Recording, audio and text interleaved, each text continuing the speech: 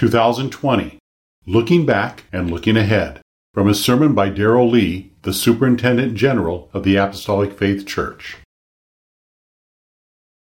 As we look forward at the beginning of a new year, it is also good to look back over the past year of 2020 and remember how God has helped us. In 1 Samuel 7 verses 11 and 12, we read of a time when the prophet Samuel established a marker for the children of Israel to help them remember. These verses tell us, "And the men of Israel went out of Mizpah and pursued the Philistines and smote them until they came under Bethkar. Then Samuel took a stone and set it between Mizpah and Shen and called the name of it Ebenezer, saying, Hitherto hath the Lord helped us." The children of Israel had been at Mizpah 20 years earlier.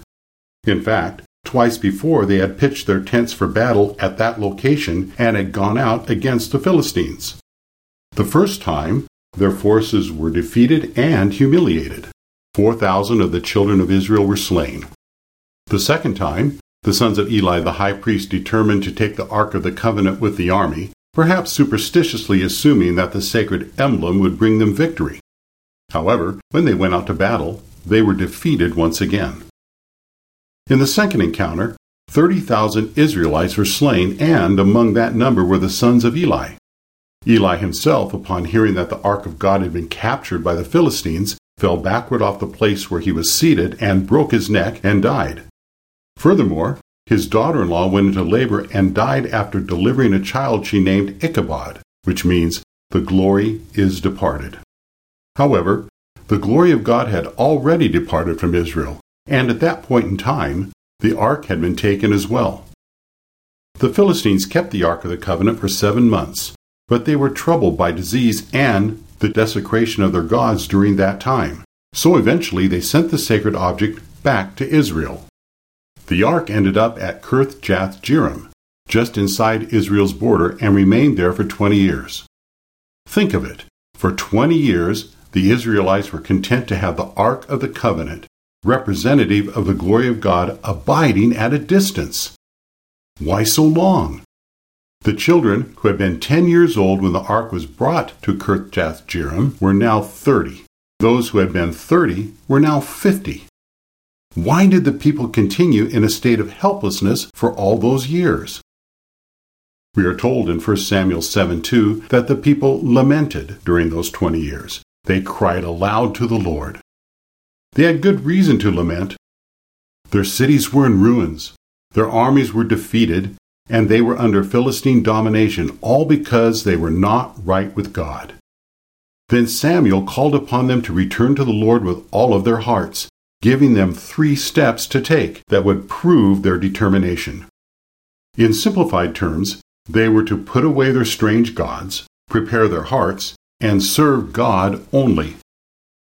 A similar formula is necessary today.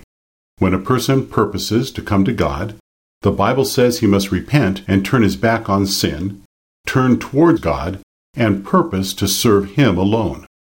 In response to Samuel's challenge, the Israelites fasted, confessed their sins, and prayed, all indicators that they were preparing their hearts.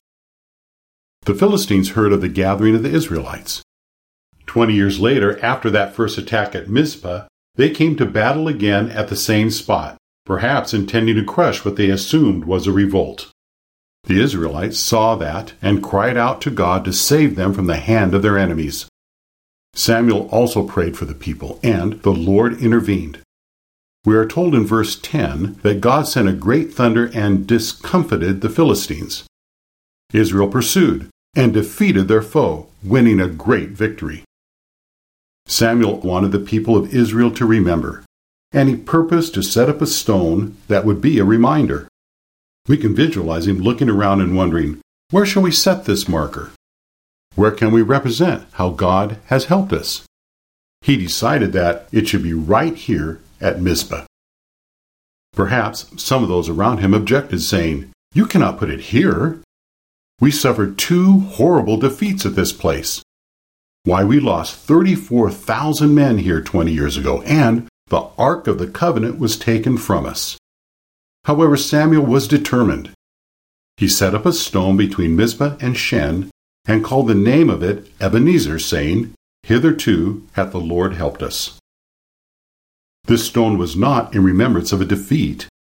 It was in recognition of how God had helped them obtain a victory.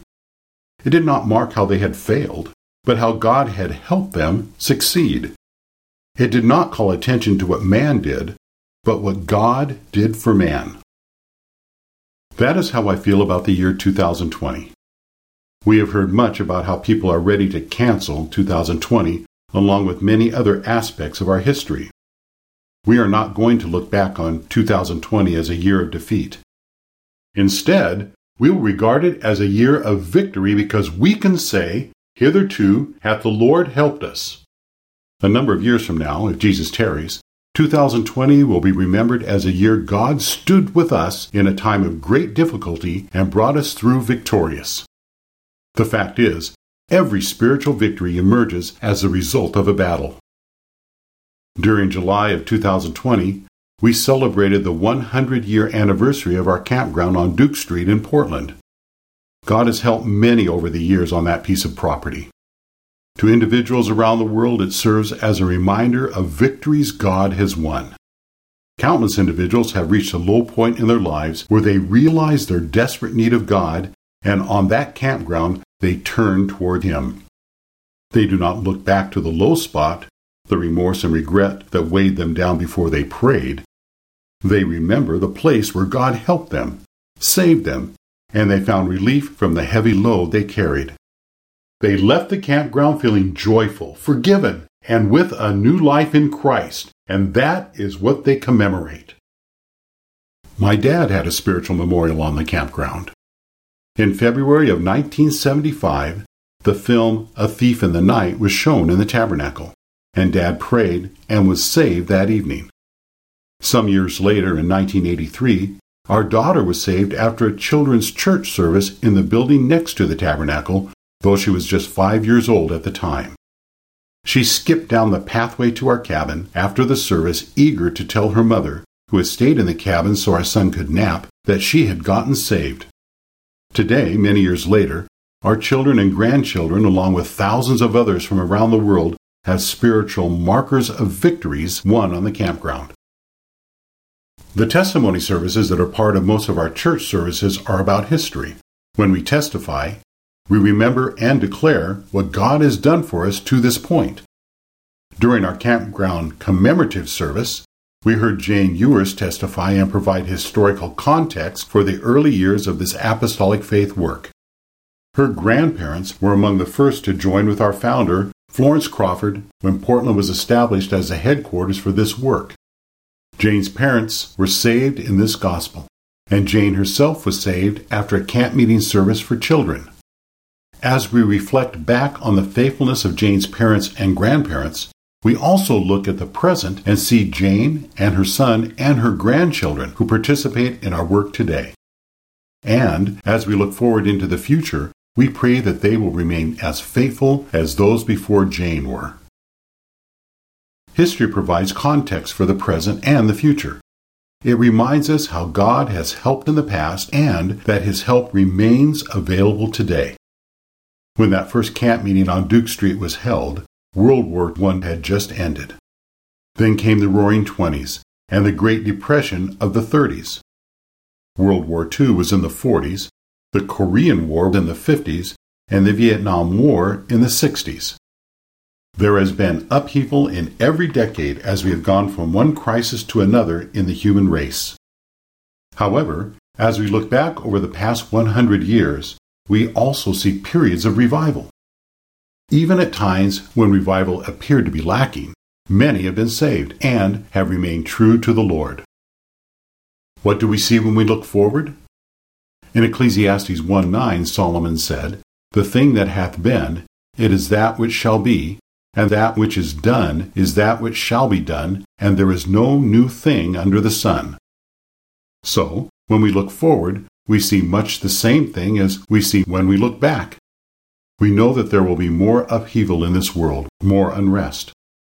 There may be some periods of revival and other periods where revival seems to be lacking.